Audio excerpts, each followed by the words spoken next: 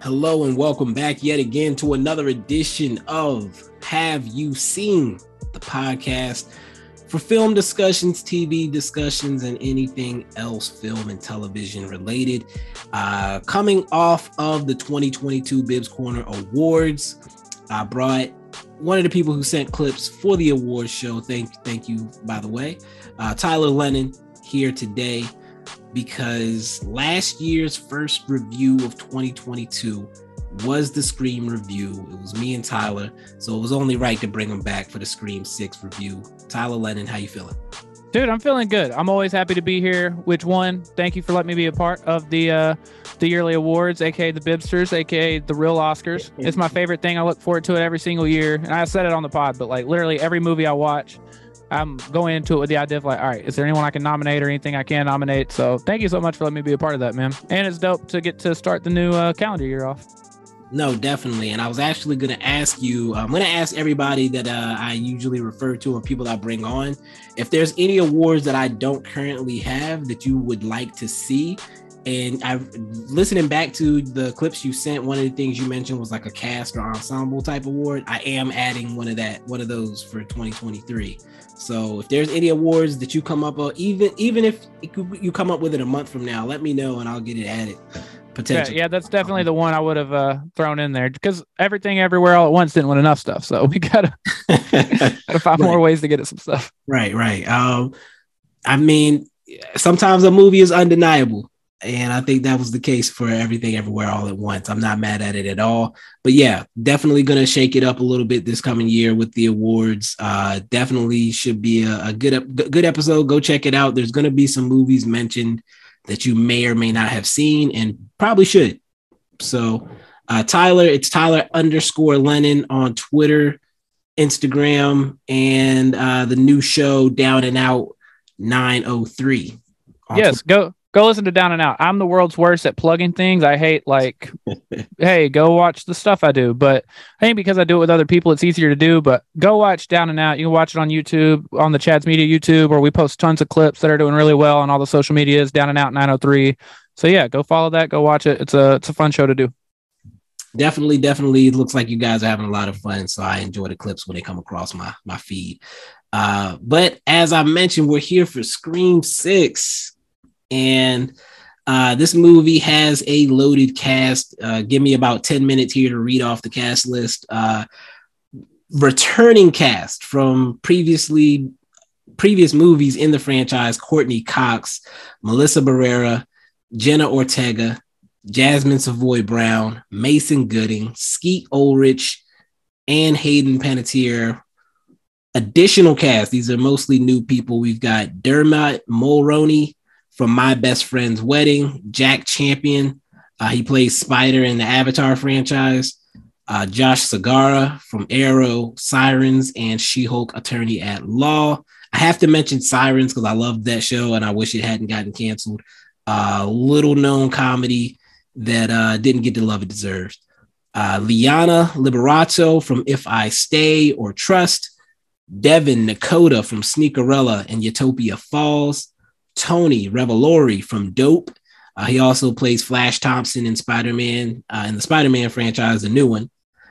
Samara Weaving, had to mention her from Ready or Not and 9 Perfect Strangers.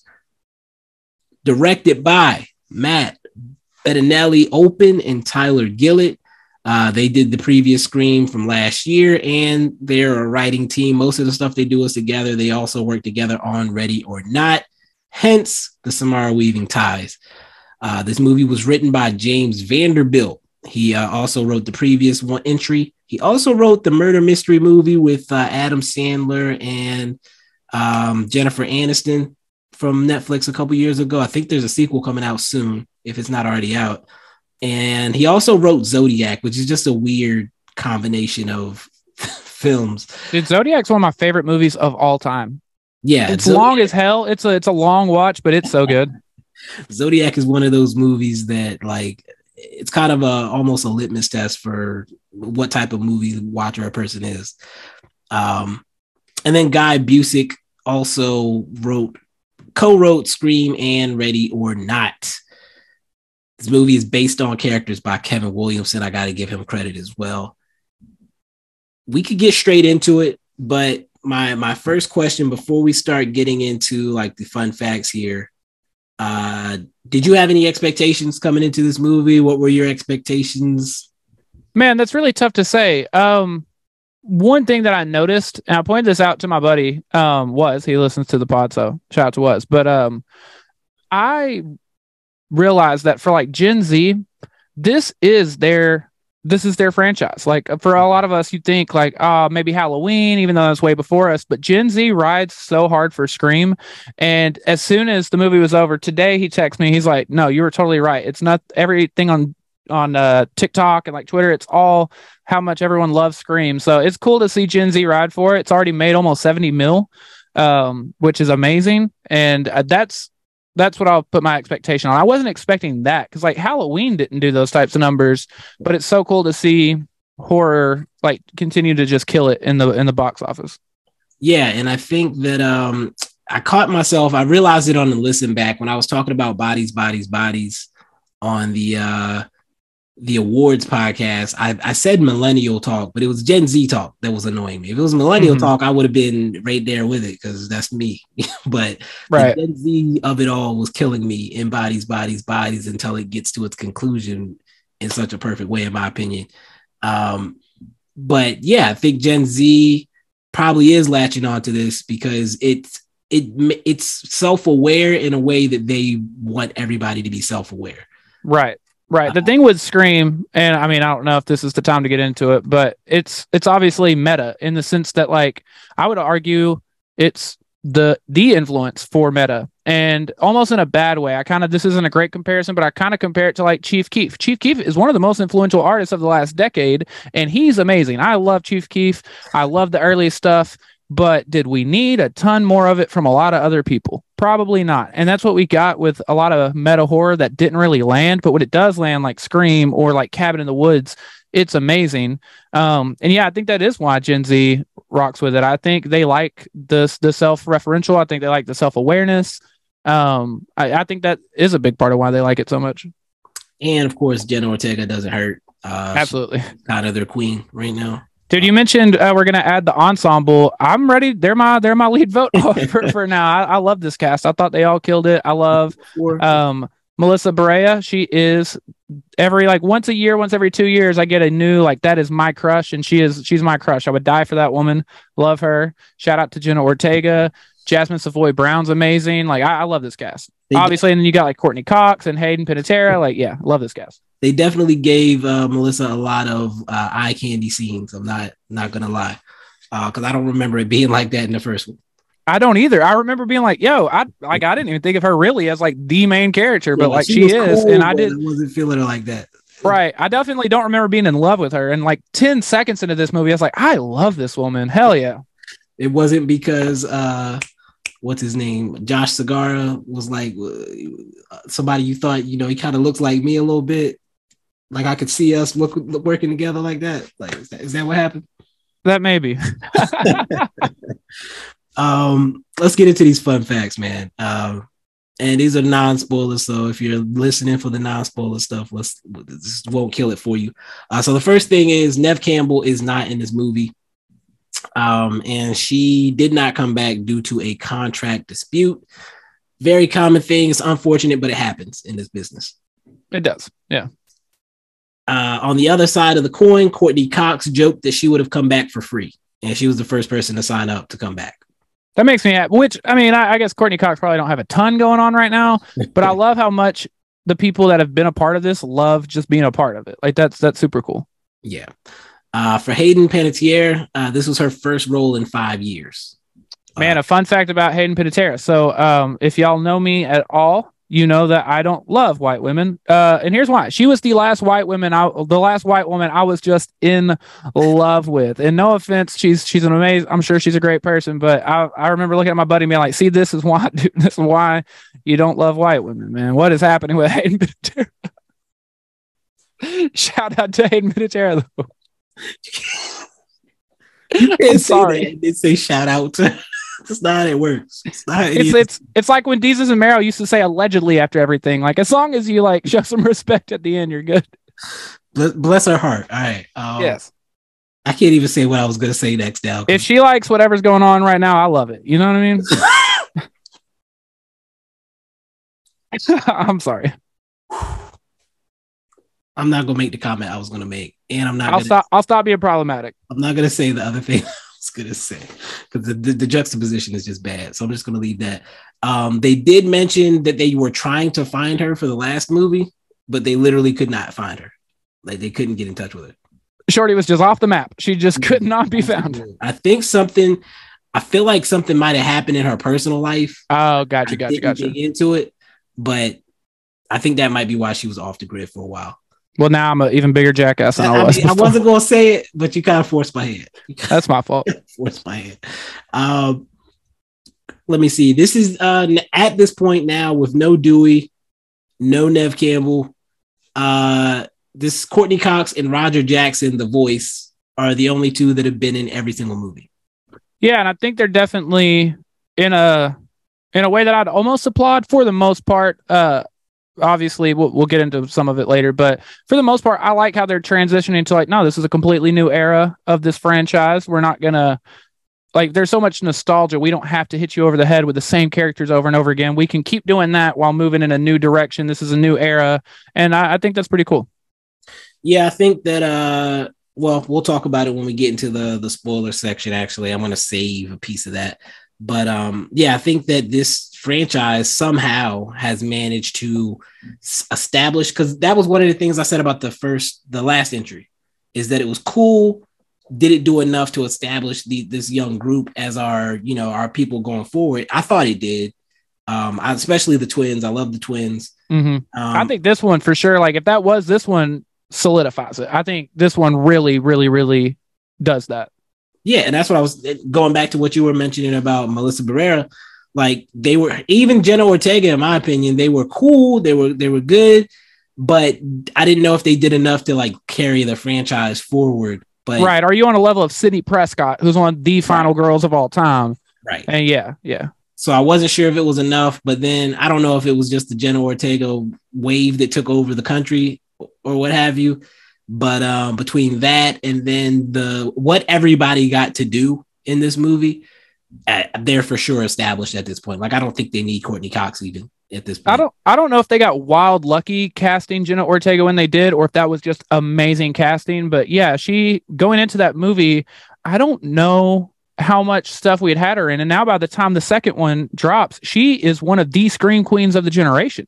Yeah, obviously in part because of Scream, but like, yeah, I can't tell if that was just really lucky timing or if they nailed it or what, but that was one of the best casting calls of like the last decade. I feel like. I think she had been in You already at that point. She had been in You, and she had been in I don't even count the Disney show that she was in, although yeah, that's where I originally knew her from. And the girl who played one of her sisters was actually in 65 with Adam Driver yesterday. So it's cool to see them grow up and start to see what type of roles they start taking on as they get older. Oh, the sequel to The Babysitter is the other thing that she had been in. The Babysitter Killer Queen, which also has Samara Weaving. Those are kind of a little fun horror franchise. They're not big. They were on Netflix. I think Netflix originals. But yeah, she'd been in that, and she had been in You. So she was kind of established in herself within the horror genre. Like we definitely, if you're a horror nerd, you knew her when you saw Scream, but it definitely wasn't what it is now. I'm trying to think. I did a review recently that had someone. Yes, it was the writer of The Babysitter Killer Queen was also a writer on Cocaine Bear. Dude, I still have to see Cocaine Bear. I'm very excited for that. I'll let you enjoy it. All right, where were we? We were in the fun facts, right? Yeah. All right. I don't know if this is a spoiler. You tell me, and then I'll decide if I need to edit or not. Okay. This is the first film. Well, no, this shouldn't be. First film without Dewey. Oh yeah, if you've seen 5, you know that. Yeah. And I don't think, well, he's technically. Yes, technically. I mean, you couldn't even say cameo, just a reference. Reference, images. Yeah. Like it's not like they forgot about these people. Yeah, they do a good job of that for sure. And I feel like they were referenced in natural ways. So that part of it was cool. In this movie, there are 500,000 Easter eggs. Yeah, that's what they set out to do. When they make the movie, that's all they're doing.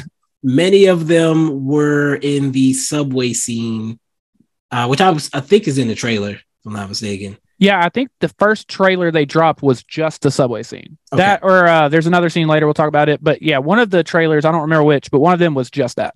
Okay. So subway scene, a lot of people in costumes, a lot of familiar costumes, but then some are kind of more subtle or you wouldn't think about. One of the costumes on the subway is a Mojo Jojo costume from. No way. I missed. I did not see Mojo Jojo. Damn. I feel like that should stand out, but I completely missed it. Fun fact: Roger Jackson, who plays the voice in Scream, is also the voice of Mojo Jojo. No way, dude. That's really cool. That's really cool. There was also someone as dressed as Samara Weaving's character from Ready or Not. That's dope. Which I also missed. There was another person dressed as Keke Palmer's character in Nope. How did I miss all of these? I didn't catch any of these. Because you know how much I love Keke Palmer's character from Nope. Like, I was in love with that character. She killed it. Let's see. There was a Babadook costume that I missed. My God. Someone else dressed up as, I didn't even realize, Samara Weaving from The Ring. They dressed up as her character from The Ring. Samara Weaving was in The Ring? I'm looking right now because was she the girl that climbed out of the TV? Like, are you sure they're not referencing the main girl from The Ring, her character's name? Is that what we're talking about? I'm about to look this up right. Because her name was Samara. They like the main Samara. Girl who climbs out the TV, her name is Samara. Okay. So that's probably what that's saying. I read it wrong. It said Samara from The Ring. Yeah. I still didn't see the costume. I didn't either. Yeah, she was not acting in 2002. I was like, was she a little girl back then? Right. long time ago. All right. I read it wrong. I just saw Samara and said Samara Weaving. All right. Let's see. We already said Grace from Ready or Not. I did see Pennywise. Yeah, and not only Pennywise, but you see, I think, is Bill the name of the character, the little kid? He's in the yellow raincoat and he's holding a red balloon. You see that as well. The twins from The Shining. Saw them, yeah. The wolf mask from Creep. No way. Dude, Creep is one of my favorite movies ever made. I didn't see that, damn it. I missed it too. Someone dressed as Sherry from Stab 6. That's dope. And someone dressed as Julia Fox, which I don't know how I missed that. I'm good on missing that one. I just need to know what they did to make it clear it was Julia Fox. Right, how do we know this is a Julia Fox costume? If you know, I think you could do that fairly obviously. But you know what I mean.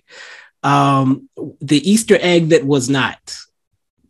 They almost included a poster of X in Tara's bedroom. Dude, so they changed. I don't know if this is spoiler.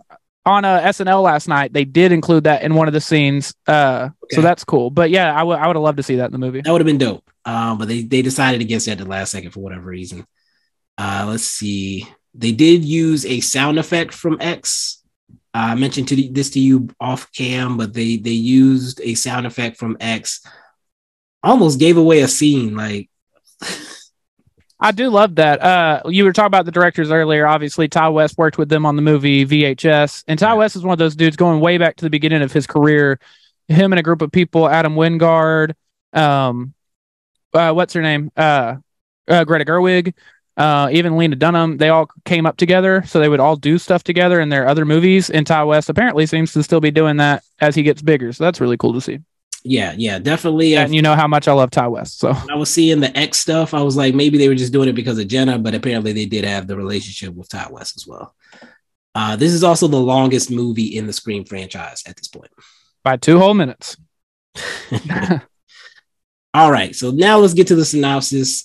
In the next installment, the survivors of the Ghostface killings leave Woodsboro behind and start a fresh chapter in New York City.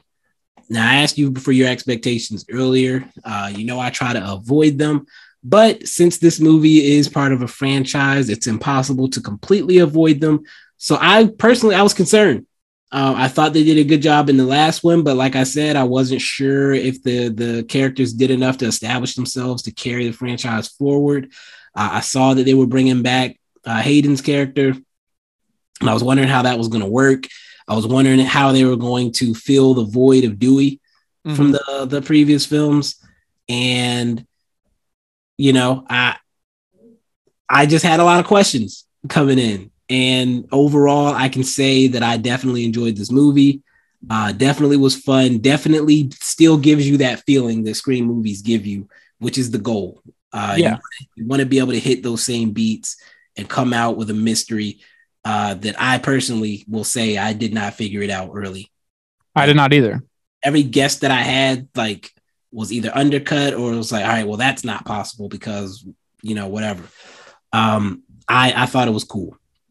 Yeah, I almost feel silly for any of the doubts I had because in hindsight, I think all the doubts or all the questions were definitely warranted. But after seeing the movie and seeing how well I just I should have gave them the benefit of the doubt. Like they killed this. Yeah, they definitely did their thing. So if you have not seen the movie yet, this is probably the point in the podcast where you should stop listening. And I'll give you. I do want to ask real quick, and you were going to give your answer. I apologize for anyone that's got to go now. Is this something that you would recommend to people who were on the fence about it or hadn't necessarily obviously if you know you're going to go see it, you don't need to be convinced. But for anyone that's like, maybe, or I don't know, would you recommend it? I would. I would say if you're a person that doesn't like gory movies, like if you're a fan of Scream movies, easy, go. But if you don't like gore at all, like if you can't deal with blood, probably not for you. But if you like horror comedies, definitely easy call. Yeah, the only problem is it's so referential that you would have to go watch 5 other movies just to watch this one. Maybe you could enjoy it as its own thing. I'm not sure. I hadn't tried to watch it through that lens, but I want to be able to recommend it to everybody, but I don't know. Yeah, that actually is a good point. And I can't speak. Well, I could try to put myself I would have had to go into the movie thinking about that. Actually, now that I think. Yeah. See, in hindsight, that's what I'm saying. If I would have went into it with that view, I would have an answer probably, but obviously I didn't. So I feel like they do a good enough job explaining what they're referencing at some point or another. Usually, even with flashbacks and stuff like that, I think it's kind of. That's true. It does kind of keep you up to date, and they'll even. I feel like in a way that's not unearned necessarily, they'll almost flat out just say oh, yep, that happened in the 3rd one, or you know what I mean? Yeah, exactly. Did you see? Did you watch Black Mirror?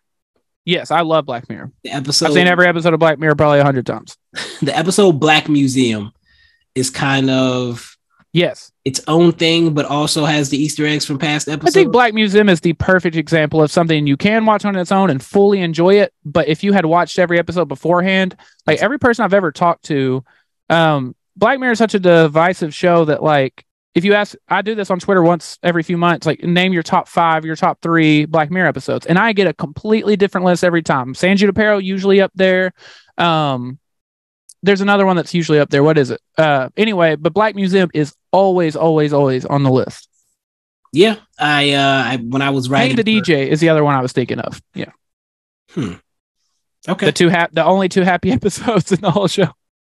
I think I did a top 5 most underrated episodes list when I was writing for Netflix Life, and it was controversial apparently. But I was trying to find episode. I'd like to hear this list. So we don't have to do it now, but I'd like to hear the list at some time. I'll try to see if I can find it. But again, for those of you who are not trying to hear spoilers, you still have some time to exit the podcast at this point.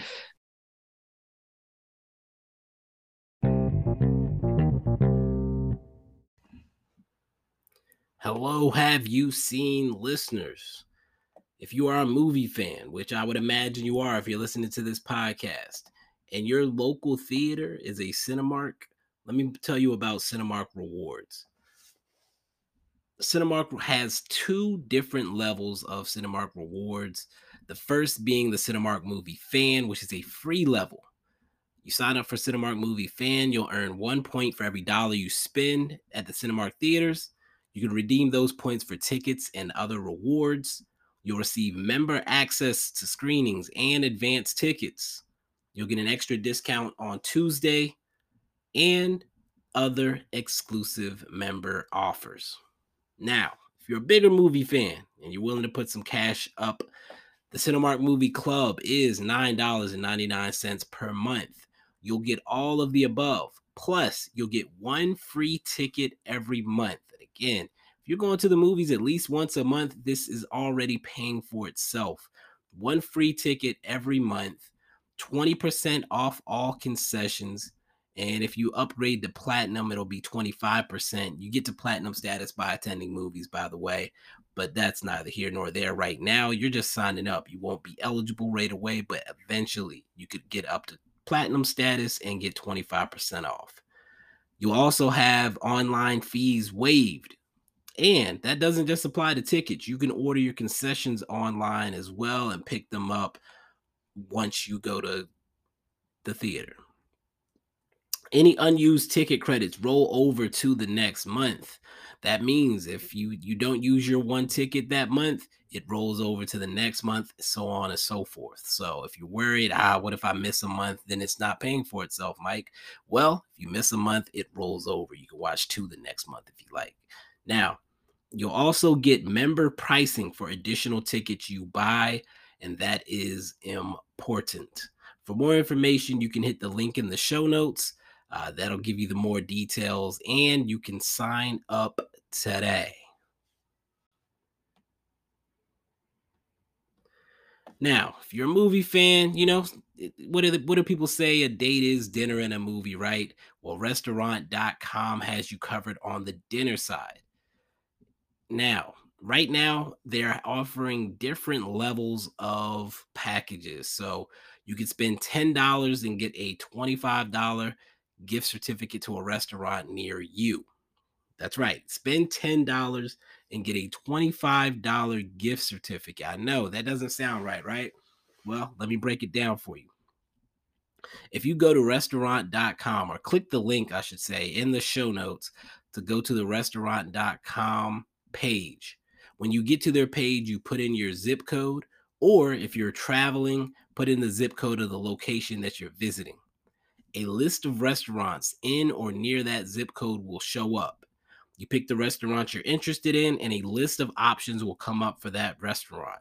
So it may not be the 10 for 25, maybe it's a 5 for 15 offer, but regardless, you're going to get money off on your meal.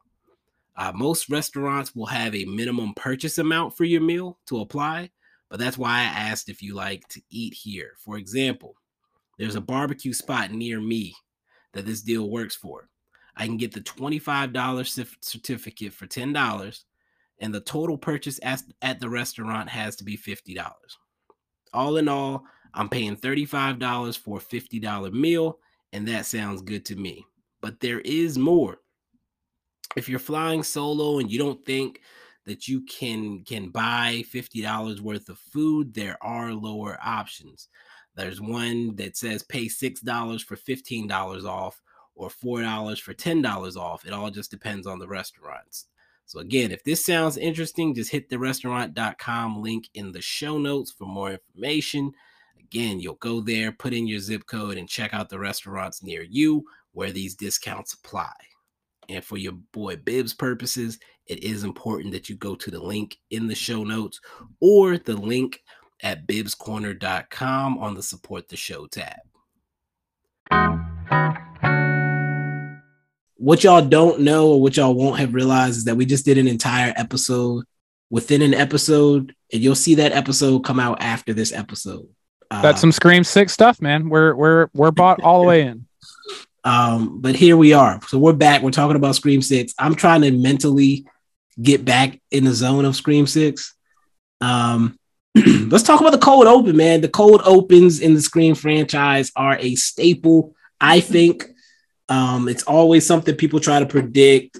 People try to and I will say, since we're in the spoiler section, as soon as I saw Samara Weaving I was like, okay, that's why she showed up for this. She is the Drew Barrymore. And I think we all knew that going in, so it doesn't work the same way, but I think we still appreciate it because again, obviously everyone knows this, but let me say it anyway. If you don't know, the original Scream, Drew Barrymore is cast or like portrayed as she is the final girl. They kill her in the opening, in the cold open.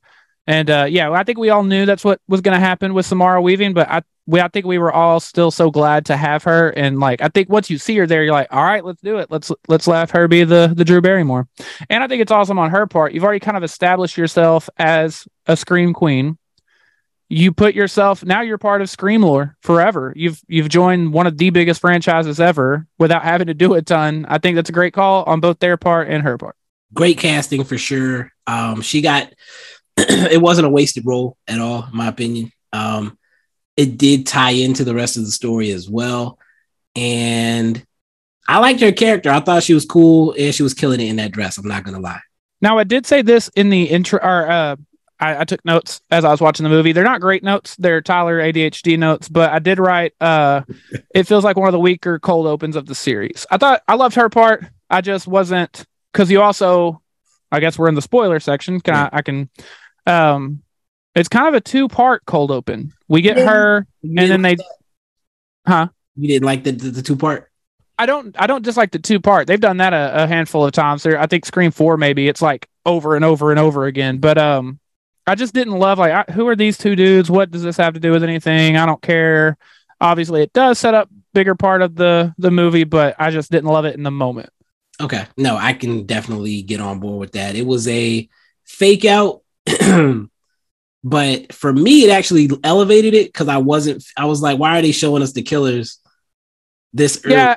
Yeah, and you can make the argument it's more effective because you know Samara Weaving, you know that's going to happen. Oh, now we're with the killers. What's happening now? Has the movie started or is this still the cold open? And like, I thought that scene was good where he's walking around the house and he's like, man, I know it's you. Please get off the phone. You're creeping me out.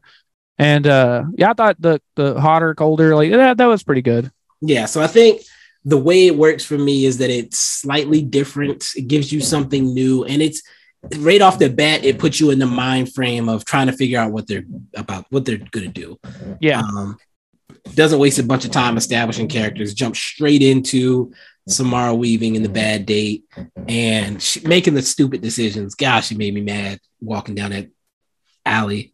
I don't do this in horror movies a ton, especially if I'm in a theater, although my buddy was. We have mastered the art of talking to each other the whole movie without missing anything or disturbing anyone else. But I literally I was like, what are you doing? Do not go down the alley. You're smarter than this. You've been in a ton of horror movies. We know we're in a horror movie. You know you're in a horror movie. The person telling you on the phone knows, like, so what are we doing? Please literally, she's a professor who teaches about horror movies. Like, yes, and she even had a moment. She thinks she's right by the killer, and then something happens off in the distance. I'm like, run! This is your chance to run. This is she where just you stands there and laughs. Go to the people, but she just run. And then the dude wasn't even that athletic. Like, she probably could have outran him. Like, come on, man. That is my favorite part about every Ghostface ever. Like, you can trip Ghostface. You can make him stumble and fall on his face, and I like that. I think that's definitely a fun thing that me and my friend are working on a horror movie script. Hell yes. And that's definitely an element that I want to have is the realistic. Yes, like someone you might could get away from, you might could take down. Yeah, the realistic, like, fight back, like, because people fight back, man. People don't just sit there and get cut up for fun, like. And I think whether they make it or not, obviously I don't know what your movie is, but whether they make it or not, if there is a chance, like, that makes it way more effective regardless. I'll tell you, it's a cabin in the woods type movie. One of my favorite movies ever. And not that type of movie, but a movie where people are my fault. Yeah. In the woods. Gotcha. I can't say too much, but I'll tell you about it off cam. The details. But we got pretty deep through it. We just need to go back and do some touches. But it'll be dope to see it get made. I'm hyped for that. I didn't know that was a thing, but now it's like my new favorite thing. I've got a couple that I've like started and never finished, but the one with him, we definitely got to knock that out at some point. That's awesome. I'm actually going to see him at the end of the month. He lives in Charlotte, so he has 2 twin girls, toddlers. So we have to put some things on hold. Gotcha. But anyway, before we get on another 30-minute tangent, we should probably get back on track. Yep. But as far as cold opens go, I thought that that part of it had some goofy elements, but I did like the 2-part element because first I'm like, why are they showing us the killers? Like, why is he taking off his mask? Like, why are we seeing them? All right, maybe this is the angle they're going with. Like, this is the first time we know who the killer is from the beginning. I had the exact same thought. I was like, maybe that's the twist. Maybe it's more straightforward than it's ever been before. I had the same thought. Yeah. So then, we see him interact with Jenna Ortega, knowing that he wants to kill her.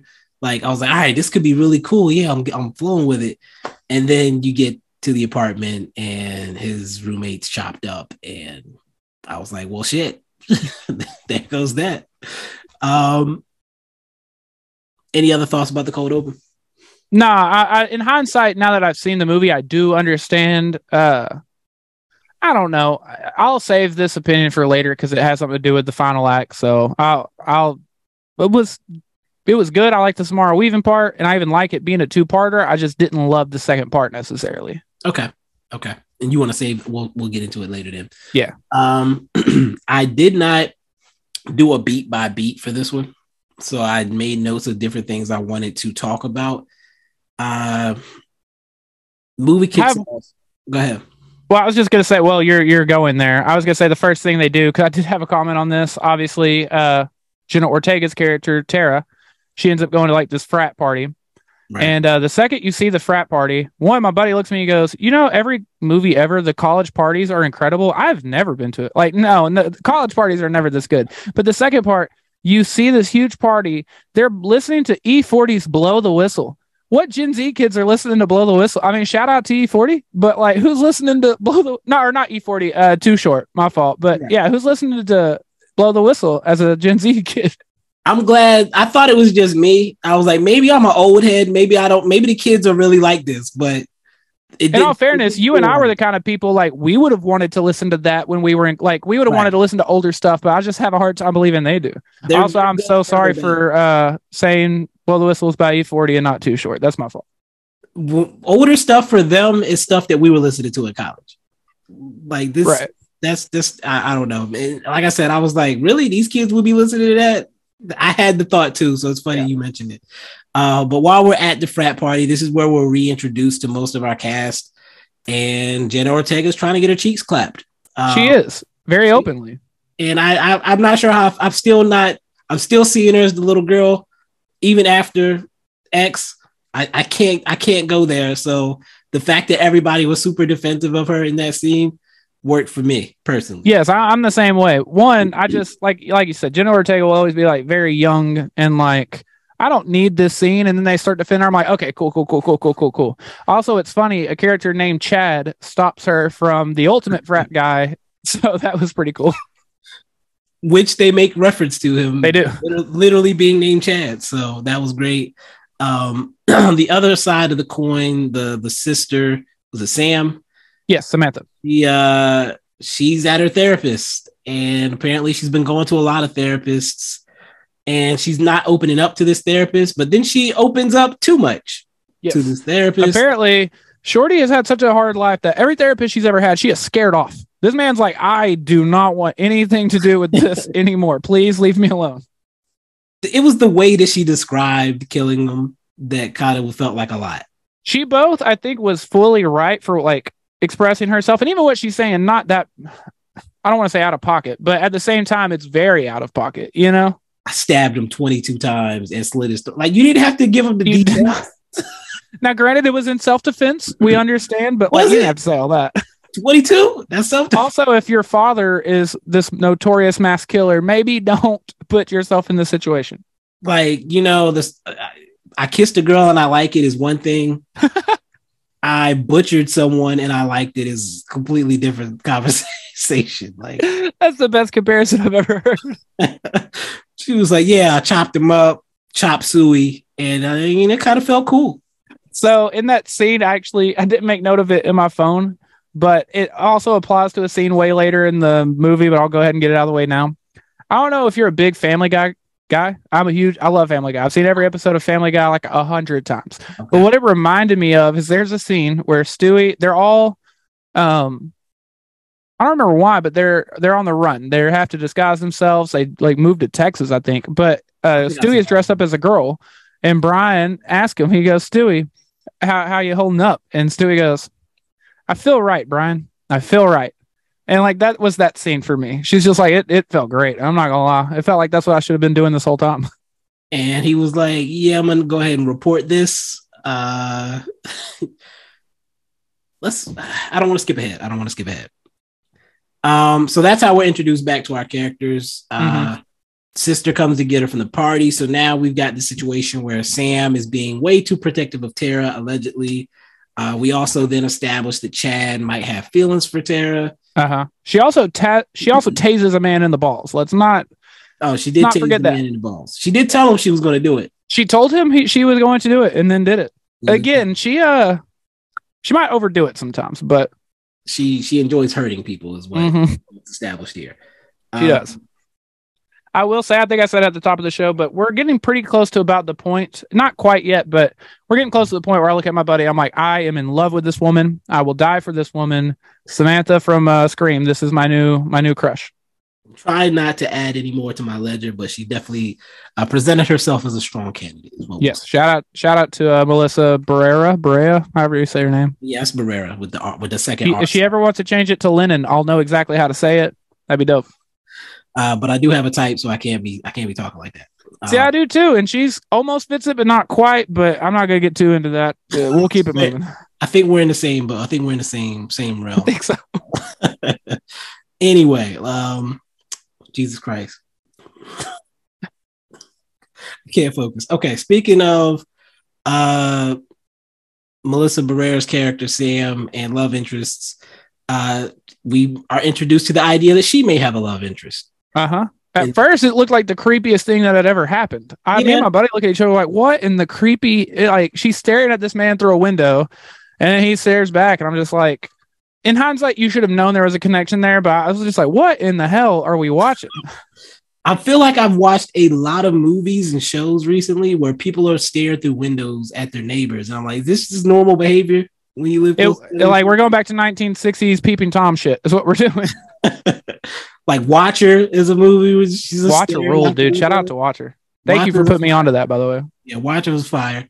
What else was I? Oh, I was watching You the other day, where obviously he's staring through windows. Yeah, season big staring through the window guy. Season 1, where he's standing on the street, staring through the window. It's like just broad daylight, like it's nothing. Like, what are we doing? I can't tell if it's like it's New York, so no one notices or no one cares, or if it's just wild. I don't know. Have you seen the meme with like Shaq hiding behind a tree? Yes. Like, that's literally how he looked in these scenes. It's like he's just on the street watching this woman butt naked through a window. It's like, what are we doing, man? Why is he not in prison? Why? Exactly. He should not be in the streets to begin with. It's like, could she get a curtain? Like, even like a see-through curtain? She just had straight big ass window, just butt naked doing everything. Like, I will say that's the thing out in the country, because like we have no one around. So like we don't. I mean, some people have curtains, but like definitely know people who have big windows and no curtains. But like, you're in New York, Ma. You might want to. People are walking or get naked somewhere else. Like, you don't have to get naked in the window. Oh. Exactly. I mean, anyway, we could. I'm going to do a You episode too for this, but we don't need to go on that tangent right now. 3 episodes a day. Let's get it. So we have that scene. So we're already being introduced to potential.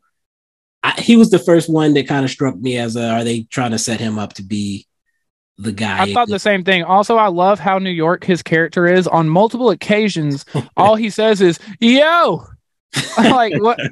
Okay, cool. I mean, I was waiting for you're like, I was like, what? He is New York as hell. Okay. So that he was cool. I can't say anything because that would have been my reaction to a horror movie too. I'd just be like, yo, dude, like, I don't, so maybe I'm judging him too hard. Let's jump ahead if you don't mind. So once they've established that there's a killer on the loose, they go to a park. They have the conversation. Yes, and that was actually the next note I had too. I didn't have anything between those two things. Okay, I couldn't remember how close it was. This is both an iconic scene, but also what I wrote down was, and I'll read it just word for word. This is a level of meta that even I'm not comfortable with. They're talking to us about this being a sequel to a requel and telling us who and who not to suspect. If we've reached a level of meta that even I think is too much, it's too much. It was a great scene, but even I was like, yo, we are doing a lot. So I love the scene. First of all, shout out to Jasmine Savoy Brown. Yes, she kills it. I love Mindy's character. The way Randy was, she is that and so much better. Yeah, she makes this character being like this extra believable. Yes, she's amazing. Like it doesn't come off as jokey at all. Like she's talking to her girlfriend, like, yeah, I can't trust you. New love. Yeah, even the girlfriend, she's like, just looks her in the eyes like, could be you. I don't know. New love interest, can't trust you. Sorry. So she like literally runs down, everything, every possibility that you could have been thinking about up to this point. She even says, the main characters are not safe. That's my only problem with it being too meta. It's almost holding my hand too much. Like, I'm walking you through this. I'm telling you what you should be thinking right now. We know we're in a horror movie. You're watching a horror movie. If I were the one watching the horror movie, what I would be and like, that's a lot. I love it, but that's a lot. The reason I'm going to say it worked for me is because you may have come in with the idea that they're safe. Fair. And so the movie comes straight out and says, no, they're not. So then it becomes, you spend time, and sometimes this can work against you. I will say this can work against you. It becomes which one of them is going to die. So like every single time one of them is in a situation, is like, all right, it's going to be him or it's going to be her. And I even started picking people. I'm like, who can I live without? Like, who can I not lose and who can I live without? And you're almost like rooting for them in a way you wouldn't have been beforehand. Because like you said, she did tell us like, hey, we very well might die. Like, who knows? Be ready for it. They even said legacy characters, not safe. So now you've got Hayden Panettiere's character and Courtney Cox is like, we already know they killed Dewey last time. Right. Anybody, it's over exposition, but it overly sets your expectations, but it lets you know, do not think anybody is safe. And I will say if it works, it's because of how well Jasmine Savoy Brown played it. I think her character is amazing. And like you said, she killed that scene. I'm trying to think like if anybody else could have pulled it off. And I think you might be right. Yeah, she killed it. I think she did the job. Even Jenna Ortega, not her character is not the one to do that, but like I don't think she could have done that scene as well as and maybe it's just her character, I don't know, but like I think she did that on a level that I don't know that very many people could have pulled off. Yeah, no, I personally agree. Who are the characters we have not talked about yet? Jenna Ortega and Sam and Tara have a roommate. Yes. Who is the, as they say, stereotypical slut. Or as she says, sex positive. Which she corrects to sex positive, but also says thank you. See, and I also think that's very much like I think that's why Gen Z loves this movie. Like it's so self-referential, and it's even like, hey, we're at a new time. That's what this is now, and that's pretty cool. Yeah, exactly. So she was introduced, and then was the guy.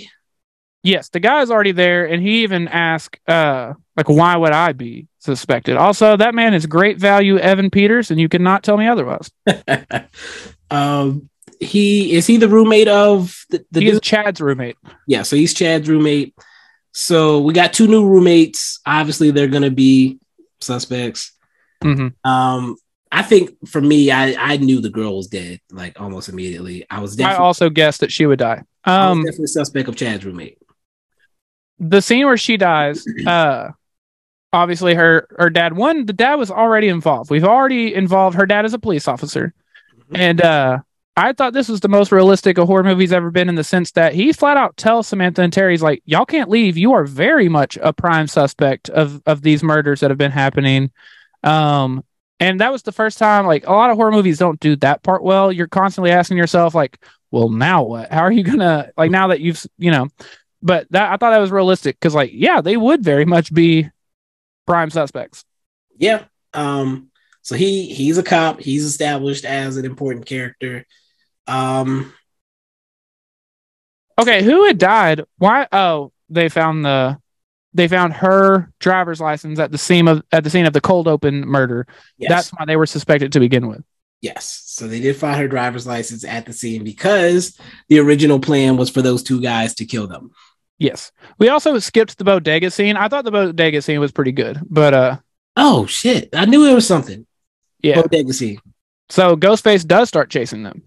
They were on their way to the police office, I think, to kind of give their, story, their alibis, which they did have alibis, obviously. And then on the way to the police office, Ghostface tries to kill them. They run into the bodega. The bodega owner has a shotgun. He is ready to go to work, but unfortunately, I think it's taken out.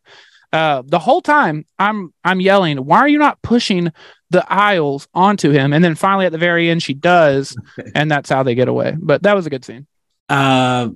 Scene was good because he walks into a busy store. He killed 2 people, right? The one guy stood up to him first, got sliced and diced, got the gun from the bodega owner, shot him.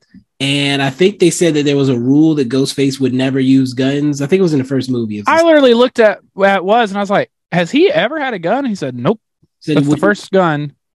I think in that movie they established they would only use guns if they had been unmasked and needed to get rid of a witness. So we're breaking rules. So they broke a rule, but it kind of made sense at the same time. Yeah, for sure. And I also loved it because, again, we're in New York. We're trying to establish we're in a new place. We're in New York. That's a very New York scene. You go into the bodega owner's ready to go. It's just a very New York scene. I'm here for it. Yeah. Escapes, and then we get into the fun stuff. Yes. At this point, Hayden's character, what's the name of the character? Jesus. Crap. Let me look that up real quick because I also don't remember. I had it and then I lost it. Her name is Kirby Reed. Kirby, there we go. So Kirby shows up all out of the blue. She's in the FBI now. Yes. But shout out to Kirby. How does she know to get there that quick? The world may never know. We'll never know. No, apparently she said she had been tracking the original guy's online activity or something like that. Blah, blah, blah. Which makes sense. You were in number 4. A lot of people thought you died, I think. So it makes sense that she'd be tracking that. So now we got a cop, FBI agent, ton of roommates. Courtney Cox pops up, gets punched in the face. Hell yeah, she does. How'd you feel? From Jenna Ortega, I believe. Yes. Samantha tries to punch her, misses, and Gail's like, dude, this is not my first time. Come on. And then Jenna Ortega gets her. Gets it with the right hook. She got her good. It was definitely a solid punch. How do you feel about these returns with Hayden and Courtney Cox? Earned? Did you get what you needed from them? So I'll be 1,000% honest with you. I know the plot. I know everything that happens, but I've never actually seen Scream 4. So the Kirby character does not mean a ton to me the way it would others. Obviously, we're going to get Gale Weathers. And I also like that we've done this in the past, but I think they really do a good job of being like, you're literally just profiting on all of this awfulness.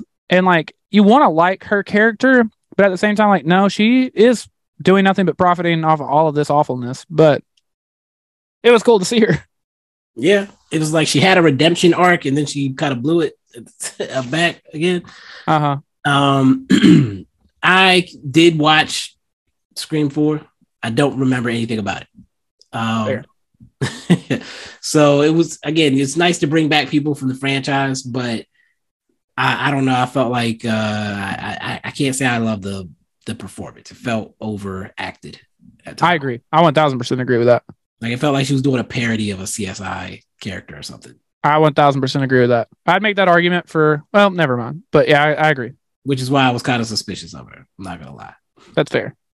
And then the cop is like, hey, dude, pull up her background. Why is she here? Like, I don't trust this. Yeah, and then we find out she's not even in the FBI. She has been fired. Which makes her way more suspicious. Like she's an FBI agent. I got this. I'm good. And then immediately, the first second you look into her, you're like, oh, she's not in the FBI. So you have reasons to suspect a lot of people. Pretty much everybody, yeah. And we have such a big cast at this point. I mean, the movie's moving pretty quickly, and before you know it, we have this crazy long list of people in this movie. I'm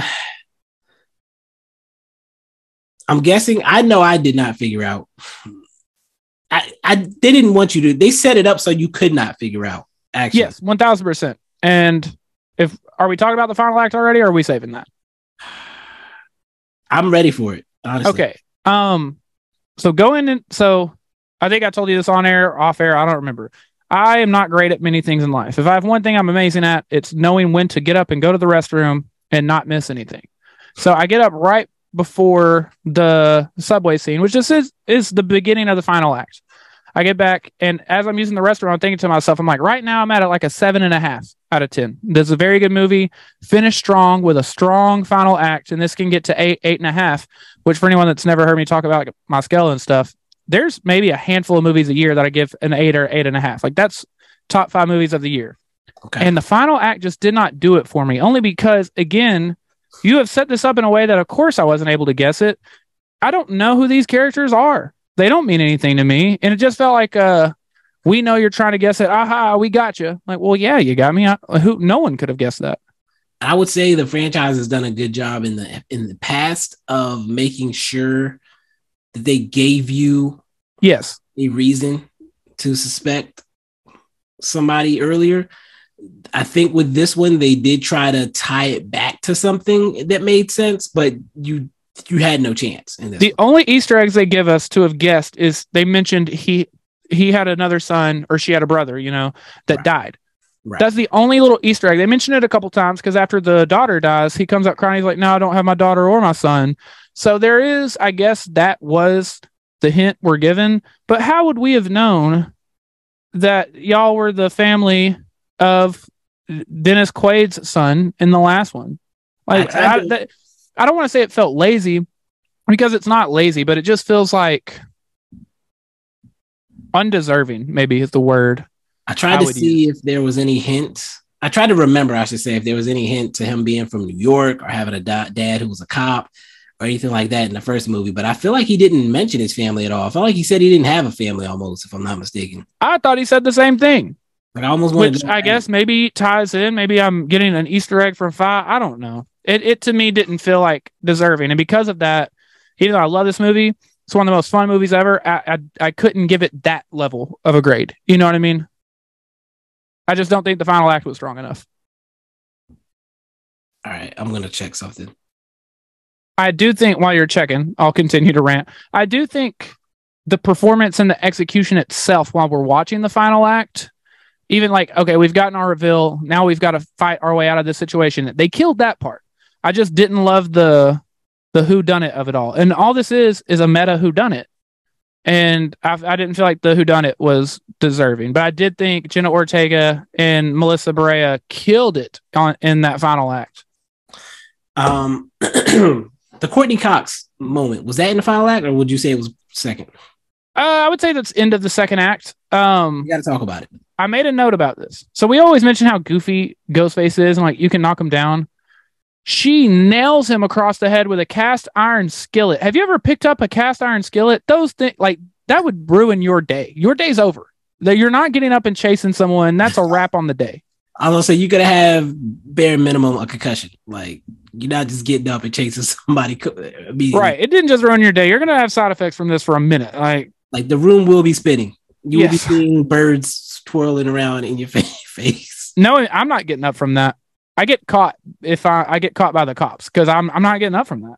She walloped him with the skillet and he just got back up. So we end up having more gun scenes. Or was she the only one with the gun? I think so. Yeah. I also knew at that moment, usually it's more than one person, even though the whole movie they're like, oh, could it, like the whole movie they're guessing one person. We know it's always going to be more than one. But it was in that moment that I looked at my buddy. I was like, it's for sure more than one. Because she's on the phone with him, and in the background you see her. Ghostface grabs her. He's a pretty big dude, her boyfriend, and he takes him down. But he's on the phone, and he's not huffing and puffing. Like exactly. This is 2 different people. Exactly. So, or at least 2. What was I gonna say? Shit. Yes. So in this scene, Courtney Cox gets the call from Ghostface. This is the first time that they have spoken directly. He called her before, but her phone was taken from her. Yeah, I forgot about that. And they mentioned that.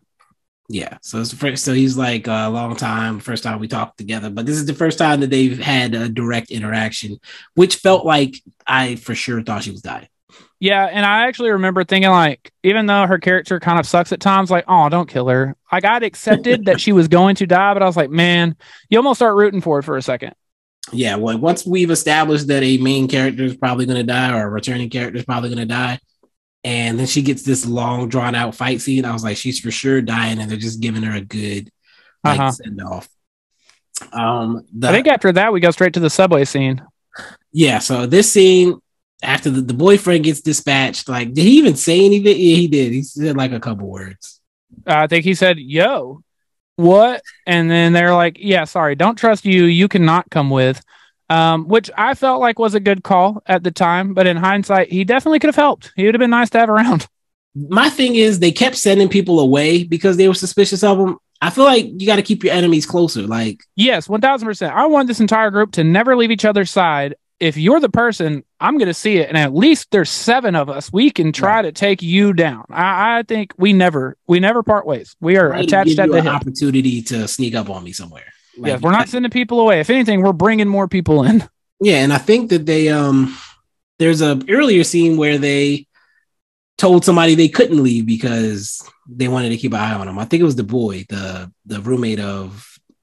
Yes. At one point, they're like, nope, you're not allowed to leave anymore. Yeah. And Chad told them I'd keep an eye on you. I think Mindy did as well. So they were breaking their own rules. You mentioned the fact that they were assuming it was only one. And in the goofs section on IMDb, they mentioned that there was only one person once out of the first 5 movies. Yes, literally, there's only once ever been one person. And they even reference that when they're going through the... They do. Hayden Panettiere says, shout out to him for being able to do all that by himself. Which made me feel like once they established that she wasn't in the FBI, I was like, maybe she's trying to match his ambition. But I was wild skeptical of her, for sure. So we get the big reveal. So we got this big museum set up. It's got the drawings of everybody from the Neve Campbell's images and likeness is in this film. Hopefully she got paid for that. True. Dewey's image and likeness is in this. Yeah, and we have Skeet Ulrich, which is Billy from the opening scene, and he's even talking kind of to Samantha at one point, telling her like, you know, this is your chance. You got to go now. They're going to try to kill you. It's your turn. Take everyone down. So like, we even see Skeet Ulrich at one point, or Billy from the original season in the 5th one as well. How do you feel about that? Because they went heavy with the Skeet Ulrich in this one. They are going heavy with that. I only like it because it does kind of further cement, like, even though we know Samantha's the final girl, man, it could be her. Maybe I don't like. Maybe she's got, or if nothing else, maybe we're gonna get a reveal where she turns and she's like, I wasn't Ghostface, but damn it, I am now. Like, you know, I don't. Yeah. It only cements that, but I don't care for that. I don't like Skeet Ulrich to begin with. I don't love what we're doing with Samantha because I love Samantha. I don't know. I get it. I just don't love it. I do feel like they're setting her up to eventually be a serial killer. I will be so mad if this ever happens. She, bare minimum, is on a Dexter trajectory. Yeah, my buddy even made the comment. He was like, she's Dexter. That's what's happening here. They're definitely setting her up to bare minimum be a Dexter. Like, she has the moments where she zones out enjoying the bloody murder. I make the argument she's first team all kill serial killers. She'll take out a serial killer. She can do it. Sam, the serial killer slayer, like, I would watch that series. I would as well. I think we're watching that series now, actually. There you go. Okay, big finale. Real quick, again, sorry to interrupt. I do want to say how much I love that museum scene because, again, this is such a self-referential movie.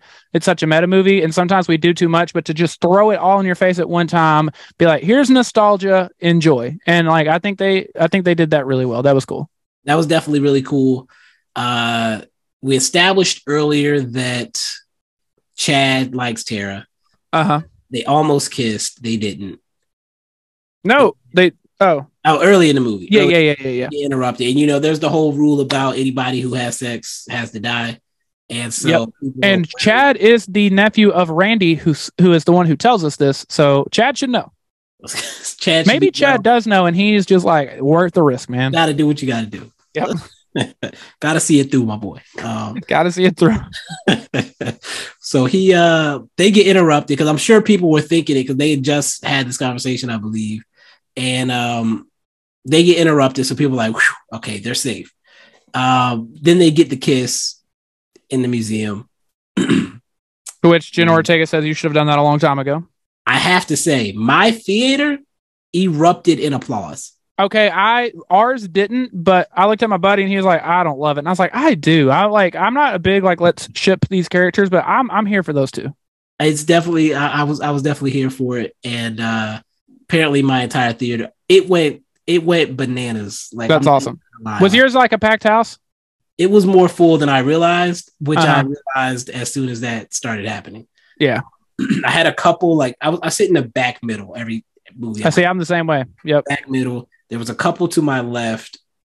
They were laughing, but like the rest of the crowd was probably the Zennials or whatever you call them. They were the one. Yeah, all right. Like they were going crazy in the theater. They wanted Jenna Ortega to find love, I guess.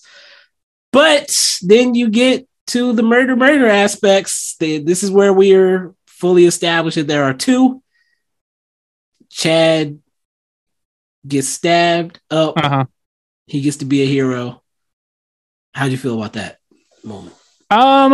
Again, I was kind of shipping those two, so I was glad they got their moment, and I was kind of hoping to see them throughout the rest of the series.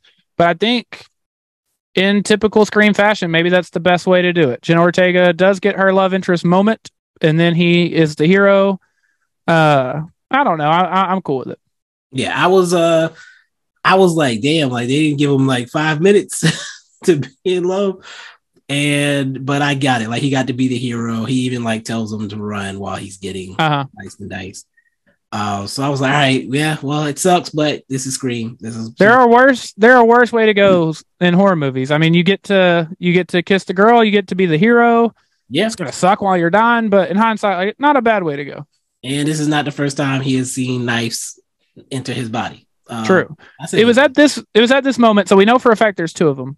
I think everyone thought Hayden Panettiere is probably one of them, right? And I thought the second one, I thought we were going to get this big reveal where Stu, Matthew Lillard character from the first one, I thought it was going to be this big moment to where like maybe he's out of jail, maybe that's why, maybe she helped him get out, and it's the return of Stu. And I only say it because one, that was the big fan theory coming into the movie.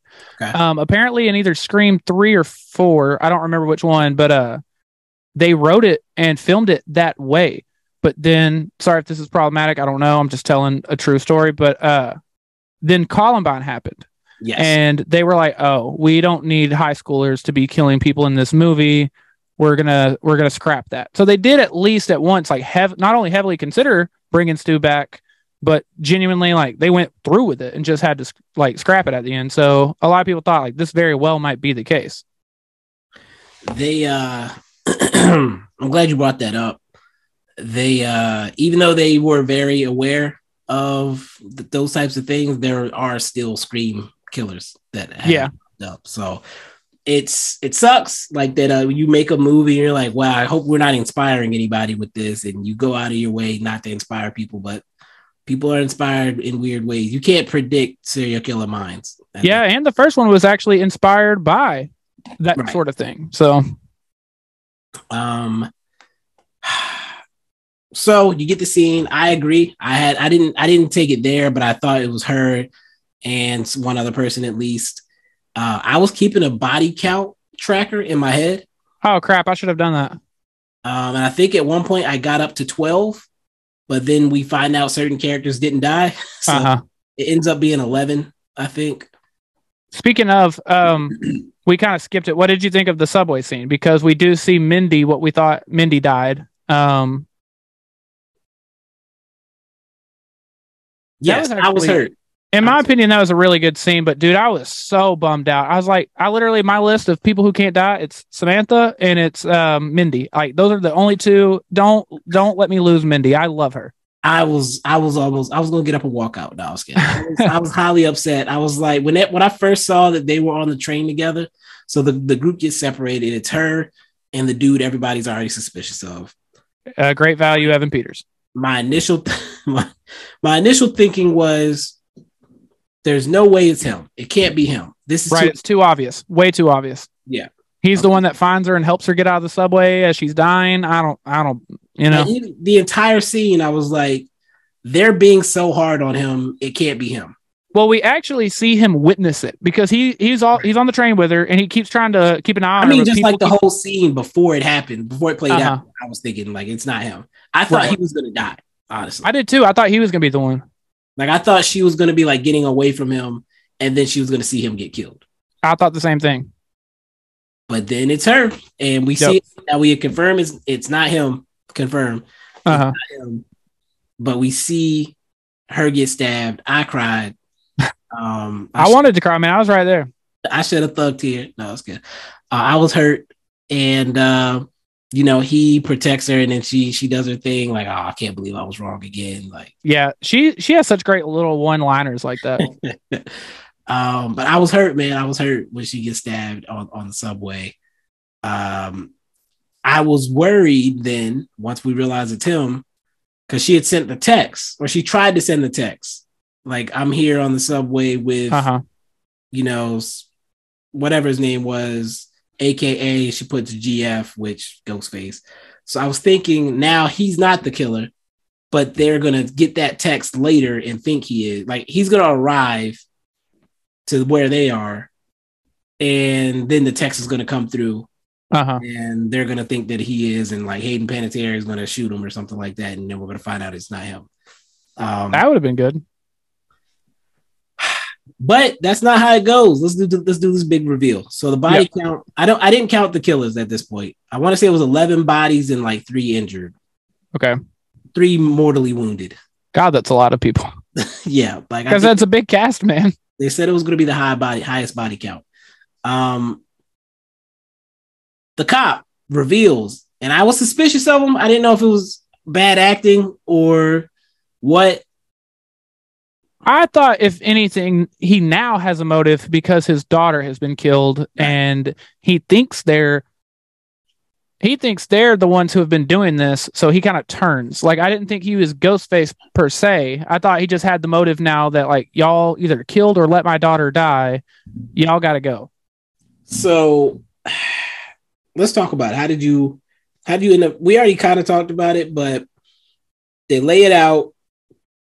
The cop is the father of the guy from the 5th movie.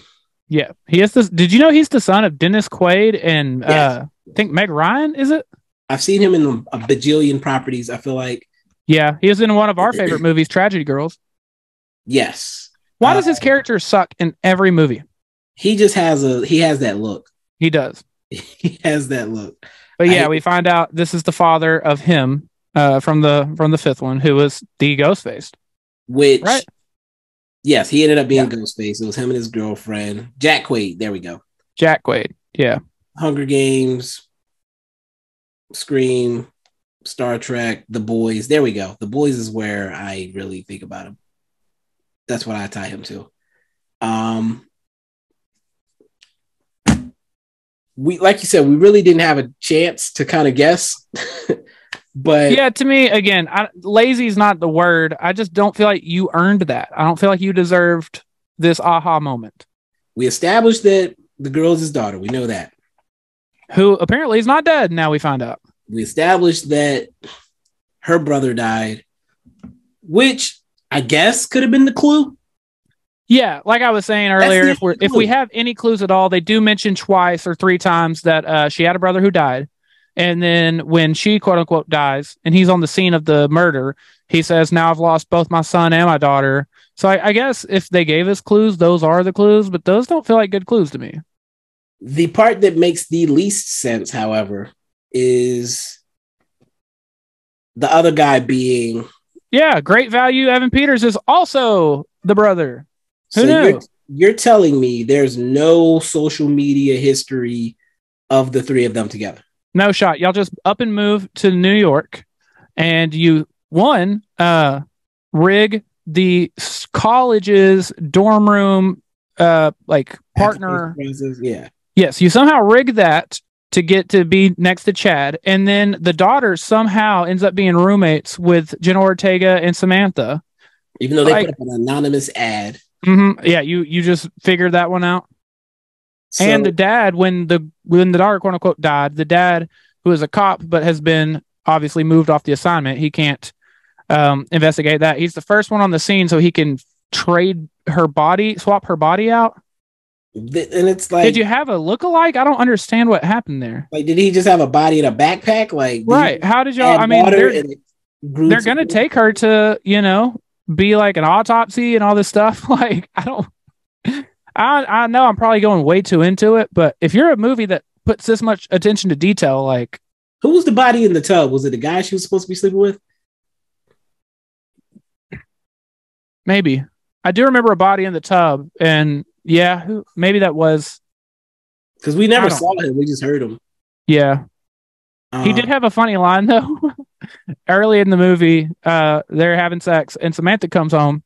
So the roommate comes out and Samantha asks, we don't see who she's having sex with, but Samantha asks, is that Paul? And you hear the guy in the background go, who the F is Paul? He had a couple lines that were kind of funny, where he, like, one point he was like, you coming back, babe? Oh, yeah. And then Sam was like, babe? Like the yeah. I forgot about that. Just go with it. I'm trying to see, did they?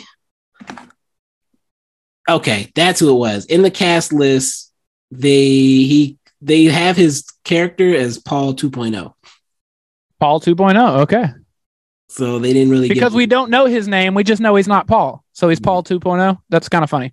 And he was played by Matthew Giffarita. Okay, see, this is my problem. You put so much attention to detail that even on the credits list, you've named this man Paul 2.0 because we know he's not Paul, but we don't know his name. You're putting that level of attention into this, yet the big reveal is so flimsy. Yeah, I'm trying to see. Sorry, that's why that knocks the score down for me for this movie, because I think with a better big reveal, this is on my short list of horror movie of the year already, and it's March. Like, this was such a fun movie. It's so good. I mean, it plays perfect with the nostalgia. It's such a great movie, and then the reveal sucks. Yeah, and I have to say this might be the worst reveal. I think so. I think so. It just doesn't. It falls flat, and it felt forced.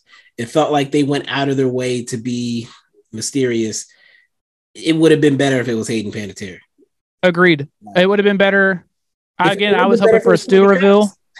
Huh? Would have been better if it was Courtney Cox. Would have also been better if it were Courtney Cox. But I will say, again, after the big reveal, even though that sucked, watching Samantha and Tara, do you remember the game? I think it was called Army of Two.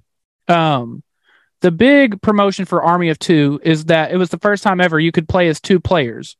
And they were like, they had this whole mechanism where, like, you're back to back, and they had this back to back moment. And I was like, here we go, Army of Two style, and they go ham. And there's even the big moment where Tara's about to fall off a terrace, and Samantha's holding her, and Tara's like, you gotta let me go, because she'd been, metaphorical. The whole part is like, you're too protective, you gotta let me go. So she does let her go. Tara, I think, gets stabbed, but then comes back with this amazing kill. She takes out Great Value, Evan Peters, and then Samantha shoots the sister. That was dope. But then she runs into the dad. Now she's out of bullets. Now what happens? I thought they killed that. I thought they were execution level so good. And then the final kill with Samantha wearing Billy's stuff. She's wearing the ghost-faced attire, and she murks the cop, whatever his name was. And that was such a satisfying scene. Then you get the scene where Tara looks up at her and kind of has this moment of like, oh no, have you gone too far? But Samantha's like, nah, I'm straight. I got this. And that was so good. And like, that just made me, Samantha is amazing. She just stabbed the crap out of him and left him alive. Like, she stopped when Tara came in. She stabbed him like all through his arms and like collarbone and stuff. But then she like it was like death by 1,000 cuts type of thing. She was gonna do the big blow, but she didn't initially. She stopped before Tara got there, and then she finishes. She did finish the job after that, right? I think so. I forgot. Hayden Panettiere comes. We find out it's not her, but then she gets stabbed. There's a great moment where she gets stabbed with the knife she'd been stabbed in Scream 4. Because again, they have all in this the stuff. same spot. They have every murder weapon. They have all the costumes and everything. So she gets the exact same result from Scream 4. And then Samantha walks up and says, dude, I'm so sorry, but I'm going to have to take this from you. And she pulls the knife out, and then she goes and starts using the knife. That was good. Yeah, she got stabbed in the same exact spot she got stabbed in the previous movie. It was dope to find out that Gail Weathers and Mindy still alive. What is going to happen, though, when Mindy finds out? Oh, no, Chad made it, too. Chad's still alive. I forgot. I was wondering if you realized that. I thought you were just I forgot. We have the scene at the very end. Chad's still alive. We still get Jenna Ortega and Chad. Mindy didn't lose her brother. Hell yeah. They're never going to kill that. That man is indestructible at this point. Like, that rules. That man is indestructible at this point because he was dead twice now. What was I going to say? Which we've pretty much played through the whole movie at this point. Yeah. We should still be under 2 hours. I don't care. Did you stay for the post credit? No. So Scream, and then I didn't. In the history of Scream, there's never been a post credit. I'm the nerd that as soon as the movie's over, I Google the name of the movie. I usually do, but I didn't. So they say there is one. So I sit through it. Do you want to know what the post credit was? Sure. Is this too much of a spoiler, or I don't? Actually, I can watch it right now. It's probably okay. Online. Then I won't ruin it for you. It might be online. Let me see. It's very tongue in cheek. There are a couple things I need to address about that ending. Okay. But I'm gonna see if I can get the post credit to come up.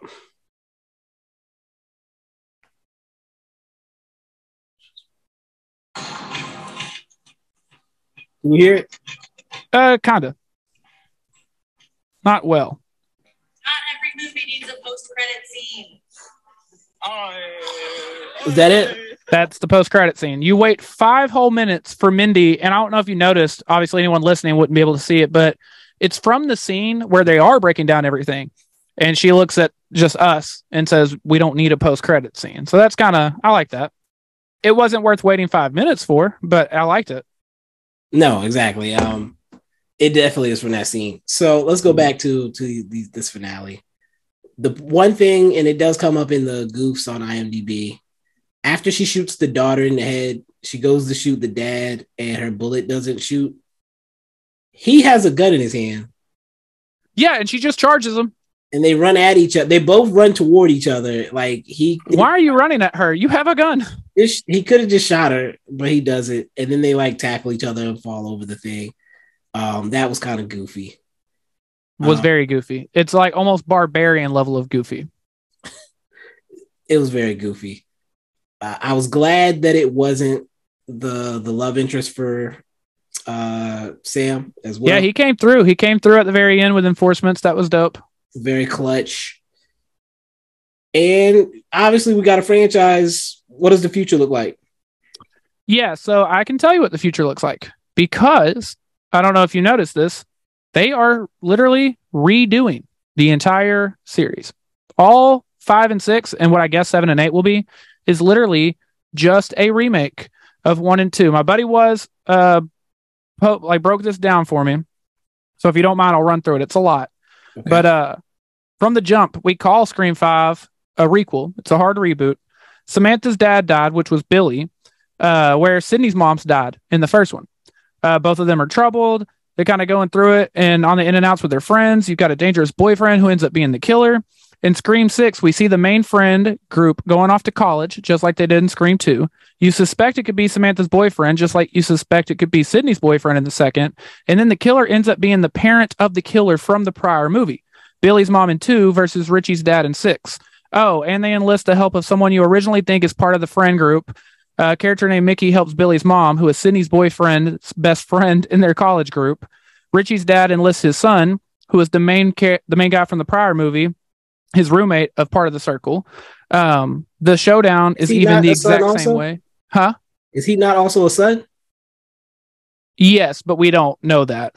Okay, I was just making sure. It takes place on a stage. Herbie ends up getting shot and coming back just like Gail did in the second one. Dewey is stabbed a bunch of times. You think he's dead, but he survives, just like the main guy that Jenna Ortega is with. They are literally just remaking the series. They said that. Yeah. So we can kind of predict where 7 and 8 will go if they stick to this. But it's pretty cool. They are literally remaking this entire series right in front of our own eyes, and we're still not following along. Like, we still can't guess. You know what I mean? Yeah, it's a lot of moving parts. Do you like that or not like it? I'm not mad at it because I think enough time has passed. And like you said, it's still not as blatantly obvious as it still keeps you guessing somehow. Yeah, and I also kind of like that, like, even though they're acknowledging that's what they're doing, it's not presented that way. You know, it's not like, hey, this is a remake of Scream 2, you know? Right. It acts like it's continuing and it is continuing and growing the universe. Right. Yeah, the Scream universe is continuing to grow, even though we're just redoing, I don't know. It's a lot, dude. This franchise is a lot. And here's the thing. When it comes to a lot of these horror movies, when it comes to a lot of movies in general, you're going to repeat ideas eventually. Mm-hmm. So if you're going to repeat ideas, you might as well repeat ideas within the same franchise. Yeah. And the fact that it's not, like you said, it's not a reboot. It is a completely new cast of characters going through the same things that the original cast of characters went through. And I think that works for me. I don't know if this is a hot take or not, but I think the cast is better than the original series. I love the cast. Also, I'm not going to say it's directed and written better because, I mean, Wes Craven, come on. But it is directed and written very well, in my opinion. Sometimes I keep complaining about it's too much sometimes, but I do think the cast is better. And I think even though it's not directed and written quite as well, maybe, it is directed and written very well. Yeah, I think it has to be at the level that it's at to work. Yes, if this weren't as good as it was, I mean, you know what I mean? Like, they'd have to stop doing it. The fans would be pissed, but no, the fans love it. Exactly. It could have gone very wrong, and it hasn't so far. I want to see real quick 75% on Rotten Tomato, but an audience score of 92, and that makes so much sense to me. Critics will give it a 75. Hell, I gave it a 7.5. That is a 75.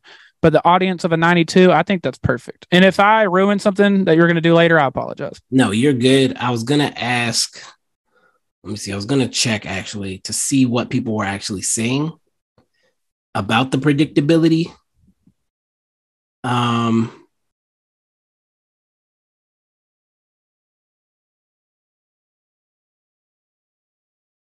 Most people saying it's at least better than 3 or 4. They're saying it's one person gave it a 1.5 and said that the genuine horror of the franchise is gone. Like, it's not, the horror element is gone. I don't disagree with that necessarily. They said this movie felt like it was rushed. I don't agree with that. To the unexpected success of the previous film. Let's see.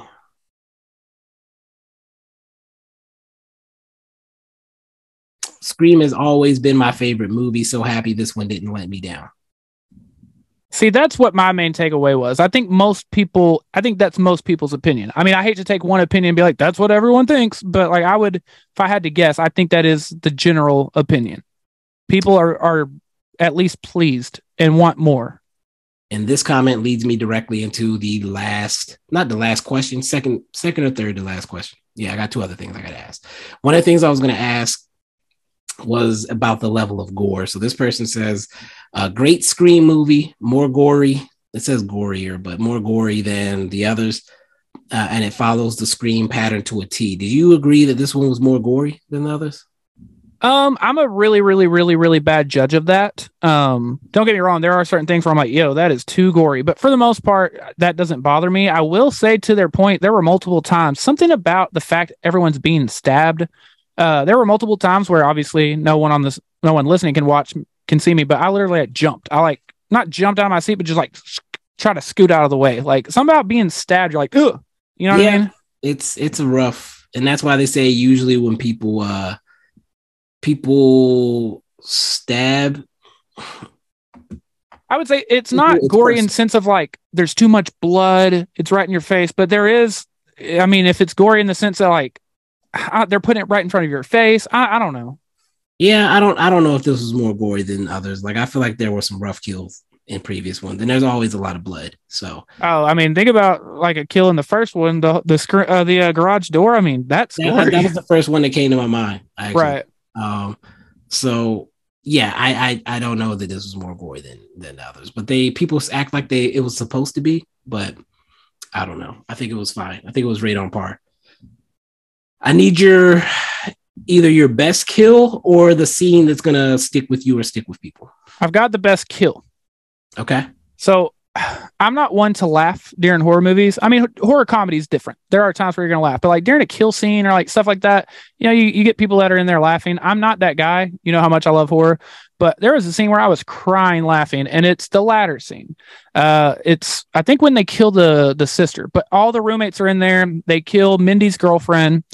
Mindy has to climb the boyfriend who lives across the street somehow has a ladder in his room. And what he has done is put the ladder from his window to their window. So they have to literally crawl across a ladder. Samantha does it. She's successful. Mindy does it, barely gets by. And now the girlfriend who we thought was dead, she barely can walk. And now she has to crawl across this ladder for about 10 minutes from a large abdominal stab wound. Well, as she's crawling across the ladder, Ghostface comes in and just starts shaking the hell out of the ladder.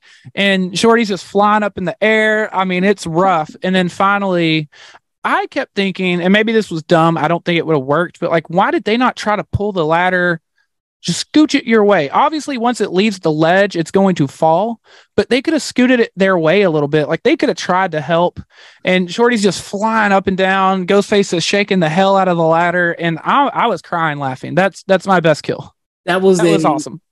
It was a funny scene. And I was like, this is so goofy. Like, it was pissing me off. That was, to me, the best thing we could compare it to Rose McGowan's garage door scene. Like, it's almost in that same nature, I feel like. Yeah, that scene was like hilarious to me. I'm just like, Ghostface being across the hall from them, and the ladder crawl, and the funniness of him just shaking the ladder. And I think they were kind of pulling it, but like they didn't want to, like you said, pull it off the ledge, because if you pull it off the ledge, it's gonna fall all the way down. She could have tried to hang on it, but had the strength to hold herself up. I didn't think. No, I don't think so either. That whole scene was funny though, because even when it starts, who the hell has a ladder in their bedroom? This whole thing is ridiculous. Now we're going to try to crawl across the ladder. He looks at Samantha and he's like, "You've got this. Just do not look at the ground." And the first thing she does is look at the ground. The whole time she's crawling, she's looking on the ground. You're like, I don't even know if she's going to make it. Then she makes it. Then Mindy has to leave her girlfriend. She kisses her goodbye and just like, all right, I'm out. Like, the whole scene was funny. The whole scene was hilarious. I'm going to go a funny route as well. And it's not even a great kill. It just was funny to me. It's the Courtney Cox boyfriend. Yeah. When she's on the phone with Ghostface and you just see this big swole dude like getting dragged into a room in the background. I feel like he could have fought Ghostface off, because it's either the cop. We know it's not the cop because the cop was with Samantha and Tara and them. They were in the park and they were trying to catch the killer over the phone. Hayden Panettiere is using something to hack into it. So they're on the phone. The cop is there. They steal his car. So we know it's not the cop. True. That means it's either the daughter or the son, neither of which could have taken that man down. That's also true.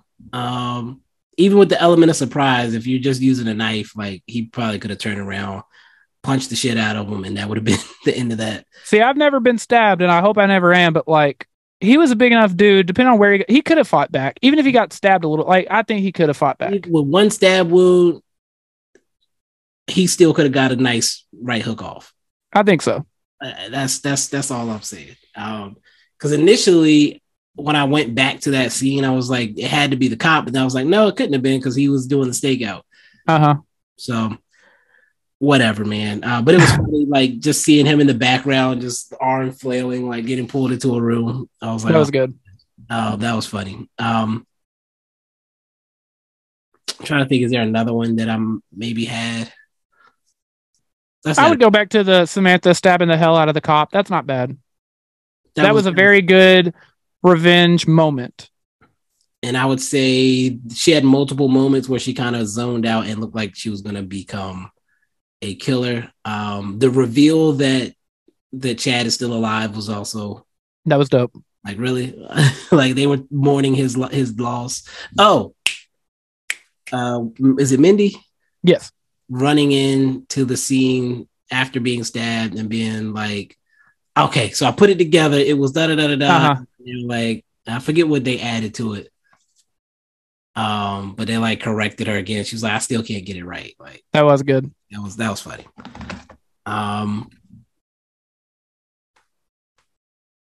That's all I got. Are you looking forward to the next one? Oh, absolutely. I will continue. I think they're getting better over time. I don't know if you were going to ask me this. If you are, I apologize. I'm going too fast. I would rank this as my second favorite Scream movie. Nothing's going to top the first one. The original Scream, much like the original Halloween, that is one of the GOATs. It has to be in every GOAT debate. It's a movie I watch every single year. But behind it, this is my second favorite Scream movie, and I will watch it at least once a year every Halloween season. I've seen people posting their Scream rankings. I need to start getting active on Letterboxd. I do too. I always say I'm going to do that, and then I never do. I think I follow you on there. I've been seeing people post it. I'm pulling them up now. I'm pulling up people's rankings now. I'm going to pull up the photos. All right. First one I pulled up has the first movie and 6 as their top 2. They actually have 5 as their number 3. Oh, wow. Scream 2 and 3 are their least favorites. That's fair. I've heard a lot of people say, again, I've never seen 4, but my buddy told me I would like 4 more than 6. Now, I don't know that because I haven't seen it, but I love Scream 6. I thought it was very fun. The next person has the original, and then they have 4 as their number 2. They actually have 6 as their least favorite. Oh, wow. Next person, first one. Which one is that? I guess that's 3 as their second. No. The hell is that? Oh, I guess that's 5. What the fuck? Yes, they have 6 as their 5th favorite. Dang. All right, one more. 1, 2, 4, 6. Wow. Okay. 1, 6, 5, 2. Okay. I love how much difference there is in all of them. Yeah, they're all over the place. Like, there's not even a consistent least favorite. Anyone listening, I know this is big ass, but if you're listening, I would like for y'all to tag the 2 of us and give us your Scream rankings. That would be cool. Or at least tag me. If you've listened deep into the episode, if you've listened this far, you can get on Twitter and you can tell me your rankings. You'll see when the post comes out. Just tag us. I'm curious. I don't even know what my ranking is, to be honest. Yeah, that's what I was going to ask, but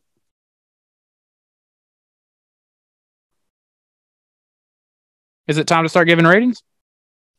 No, I'm saying I don't want to give it on the spot unless you kind of mentioned it, but I'll let you give yours. No, I didn't know. If you have other questions and stuff, let's do that. No, I know. If you want to give your rating, then we're at the end. Okay. My rating, and of course you have a different rating, so you can throw me yours and I can do it on your scale if you want me to, but just my own rating. I'm going to go, unfortunately, a 7, maybe 7.5 out of 10. I think this had the potential. I think it was so close to being an all-timer. I think it's so much fun. I think it has as much rewatchability as any of the Scream movies outside of Scream 1.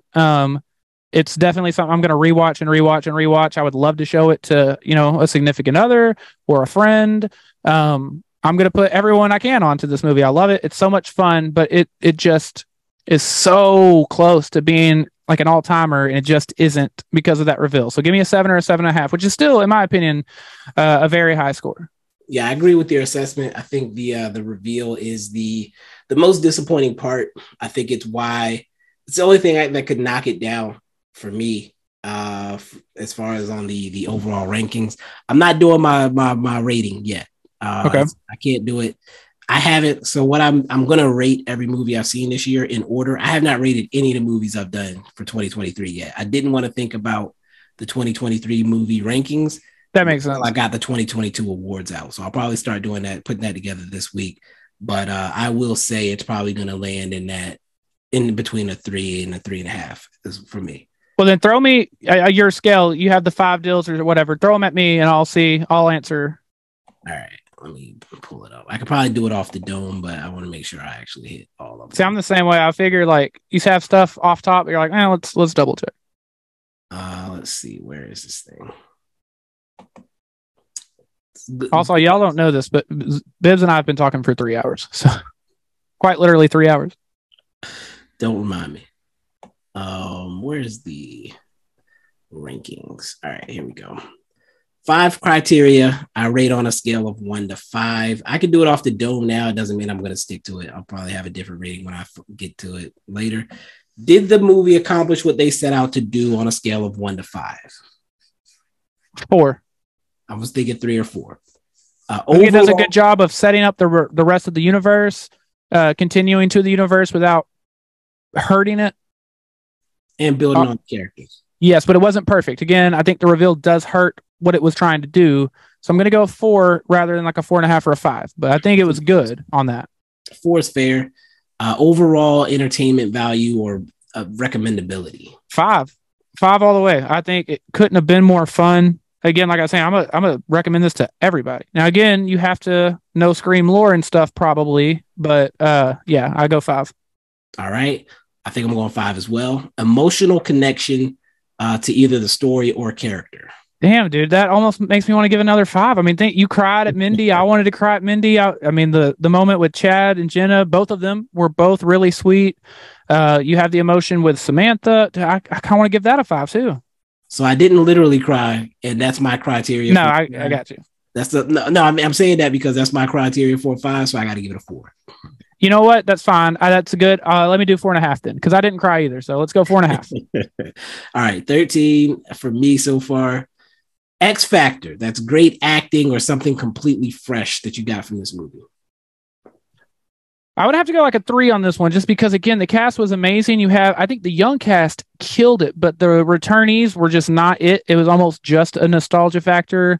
That brought it down a bit. The reveal, the people that were involved in the reveal, none of them did anything. I got to go a 3 on that, which if you look at just the young cast, that's a 5. But I think the rest of it hurts it. I'll go 3. Damn, this movie's going to have a higher rating than I realized. Because I was I might be up to a 4. A 4? The last one, for X Factor, I'm giving it a 3, by the way. Because it did what Scream movies do. I can't think of a single thing it did that was new and fresh. Right. So we both go 3 on that one. Or did you say 4? 3. I'm going 3, but I'm looking at where I'm at right now with where my overall is going to end up being. I think it's going to end up being a 4. Oh, I should have been writing mine down as well. Damn it. Wait, go back real quick. Just throw them at me. What was the first one? Did it accomplish what they set out to do? I think you said. Oh, I said 4. Okay. Overall entertainment value, you said 5. I said 5. Emotional connection, 3. You said or no, I said 5 on that one. Yeah, you said 4.5 or 5. Yeah, 4.5. Yeah, there we go. X Factor, you said 3. Okay. And then the last one is, did it keep you guessing or keep you on your toes? Give me 4, because it definitely did. But then again, the reveal was so unearned. I'll go 3.5. I'll go 3.5. Okay, so it cheated for you. A little bit, yeah. I'm gonna say 4 because it did keep me guessing, and at the end, I can accept why they were doing it, at least, even though they didn't actually give me a chance to know why. Yeah. I mean, predict who it was going to be. They didn't really give me a chance to predict it at all. So I'm probably going 4 there. I think we end up at, even though we went different on a couple of them, I think we both end up at 20. And that's out of 30? Out of 25. So 20 out of 25, that's high. Comes out to a 4. I might need another criteria. Because I feel like movies that are fun end up being higher rated than they maybe should be, but maybe not. Maybe fun movies should get higher ratings. So I'm going to stick with it. Fuck it. Yeah, that's fair. Because you think about a movie like Zodiac, that is not a fun movie, but you want to watch it. So it almost loses points, but it shouldn't. I get that. Okay. Yeah. I think it's going to come out to a 4. Nice. A 4 flat also, because I started doing the partial ratings as well, just to compare. I believe where did the last one come out? The last one came out at a 3.4. Okay, which is fair to me because it's not as good as this one, but it's not bad. I think that's fair. Yep. A movie that came out at exactly a 4 last year. There were only 3. Oh wow. Men, Orphan First Kill, actually. Really? Did you see Orphan First Kill? No. So Orphan is one of my favorite movies from my childhood. Like that's not a good movie probably, but I love it so much. It was great. I never got to see I haven't seen the sequel yet or the remake or whatever it is. It's actually really it's another one of those movies where I was like, there's no way they can make this work, and they made it work. Fair enough. I need to go see that. I'm gonna check if it's on anything. And I believe they did a lot of the effects practically. See, I like that. Like they put the main characters on stilts. See, I like that. For parts of it to make the girl look smaller than she was, versus like using some type of weird effects. I can watch that on Amazon Prime or Paramount Plus. So I'm gonna go watch that. What was the third one? Who was the main character of this? Of Orphan First Kill. Who did they?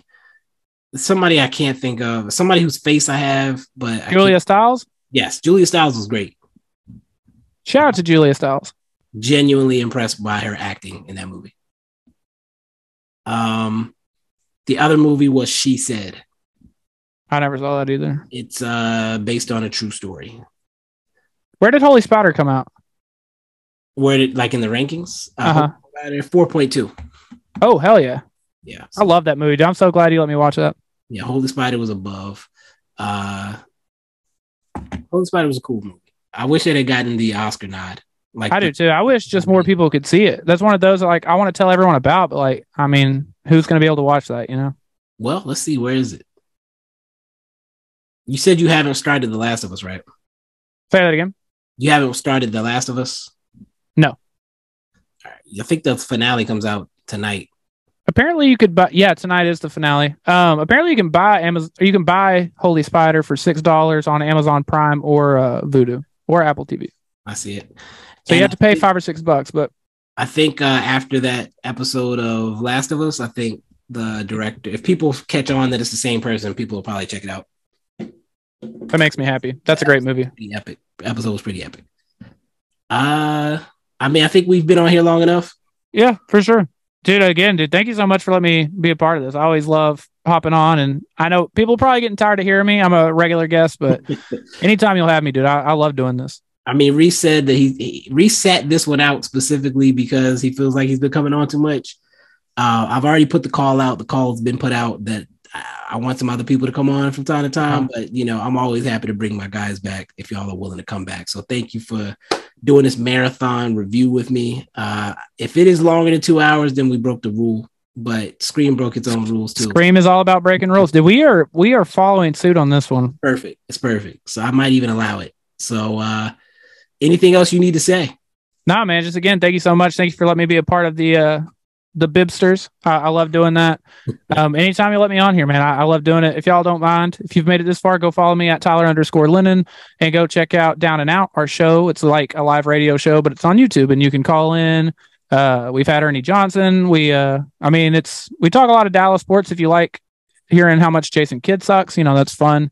Or you can go follow us on any of the socials, which is at Down and Out 903. Because anytime we get to shout out the 903, we've got to do that.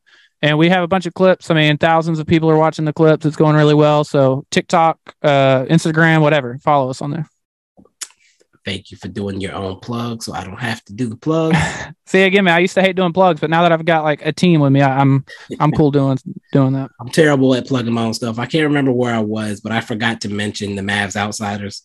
Wherever it was, like the person that was hosting mentioned it for me. I was like, I completely forgot that podcast existed. Mavs Outsiders is so big, you don't have to plug it. Everybody know about Mavs Outsiders. I guess so. I mean, I'll take it. Christian Wood liked one of our tweets earlier, and I started laughing. If Christian Wood is a fan of Mavs Outsiders, who isn't? You know, we stand Christian Wood over here, and we stand him even harder for being a fan of Bibbs and the Mavs Outsiders. State. Also, I want to give a shout out to Reese. Again, he's at this one out. I was hoping it would be us. I love when we do kind of like a panel, and I don't know if Reese knows this. I give him shit every time, but I love Reese. He's such a cool dude, and I love being able to do stuff with y'all. Nah, you gotta hit the spreadsheet and.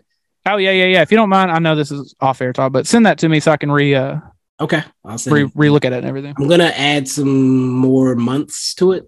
They keep moving movie dates, which is getting annoying, but I'm gonna add some more months to it and send it back around. Make sure you guys are signed up. But we've been on here long enough, I think. Yeah. Thank you again for joining me. This was a lot of fun. I don't know if you signed up for any that are already out there.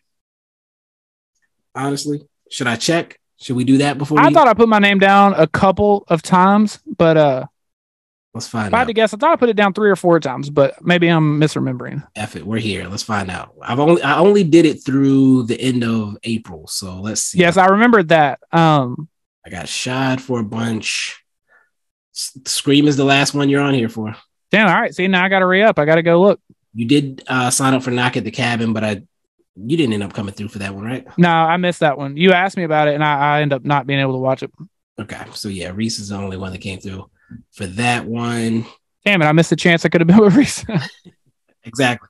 So it was there. I got to watch Luther 65. Nobody signed up for. Shazam is next. John Wick.